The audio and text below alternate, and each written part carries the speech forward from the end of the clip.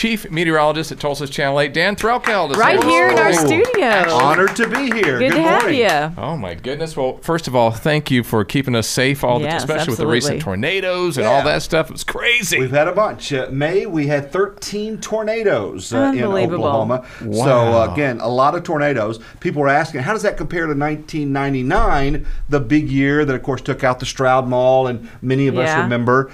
Of a certain age, you're way too young to remember that as well. Thank you. Right, Katie. Dana. May 1999, 89 tornadoes. So not nearly as active as what we had back then. So that was kind of interesting. We forget these things. What about the rainfall, though, that we had? Rainfall was crazy. Yeah, we had way too much rain. Most will remember that. We had rainfall amounts that exceeded, didn't break the records, but we had much more rain than we've ever had. And part of that was not just a one-day rainfall amount. It was more not of a flash flooding situation, but a flooding situation. We had a little bit of rain, then a little bit more, then a little bit more. Almost like the kids annoying you a little bit. You know, it didn't, not one big event, but you did that, then you did that, then you did that. We're and done. it just builds up, and we're not making light of it because it was a terrible situation. Correct. But that was the kind of situation that we had compared to some that we might remember the 1984 flood that just covered Tulsa in water.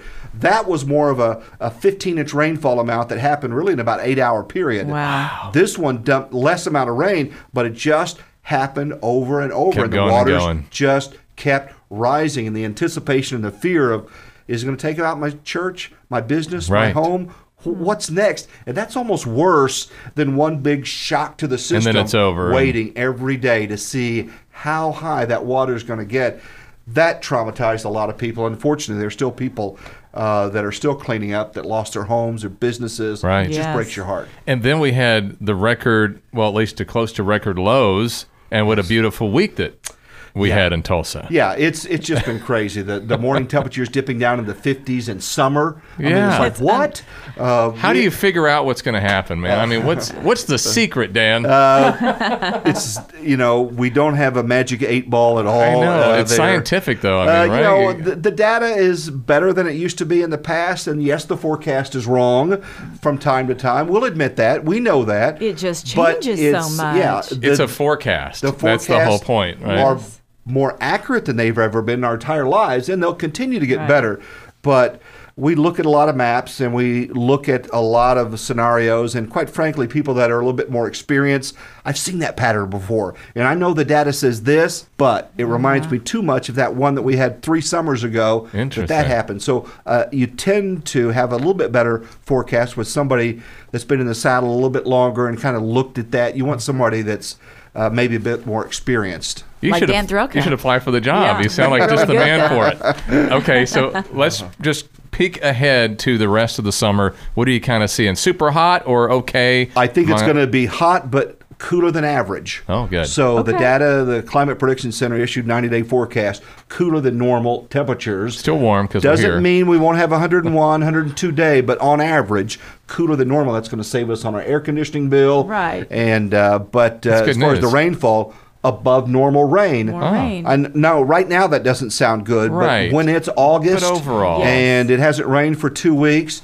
the fact that above normal rainfall is in the forecast to me is kind of encouraging. This too will pass. And so how about Father's Day? Father's Day, Wet. It looks That's like what we scattered understand. showers. That's what I love. He's the honest man. Well, I mean, I can tell you what you want to hear, but I got to tell you the truth. The truth is right now, it looks soggy for Dad. Not a hammock day. Nope, probably not for Dad. But maybe a lazy boy day. Maybe Saturday looks better for celebrating and things like that. That's right. You don't have to spend a lot of money for dads. Speaking as my children have grown up, get the kids to scribble something on a card, something that's homemade, handmade. There you go. They can keep. That's worth more than any value. So keep that in mind as you're coming up, racking your brain for something. Have the kids write a poem, do a skit, do a song, That's a great idea. do a play, something that is memorable, not something you can go to the mall and buy. So how many kids do you have? We have 2 kids. Okay. They're great kids. They're raised. One's in Arkansas, my son. My daughter lives in Austin. And I have 2 grandchildren, believe it or not. And they're just the love of our lives. Hank and Ruby. Hank and Ruby. Yep, Hank and Ruby. All right, Dan Threlkeld, we're doing dad jokes all week long. Can you give us your best dad joke? What is that one joke your kids have heard over and over and over? Well, you know the one that we're thinking about. The kids always laugh at me because I'm enjoy doing puns. Oh, okay. Yes. Puns work. Yeah, so anytime there's something that goes on, I'll spin a word around and we'll make fun of that. That's pretty much so what the I do. gross one that I like to tell, and again, hopefully your audience won't be offended. Thanks for setting it up. There you go. It's gross, so again, maybe tune out the for kids 10 won't repeat. seconds. If you That's right. So, what's the difference between broccoli and boogers? Kids won't eat broccoli. Oh, Dan Threlkeld.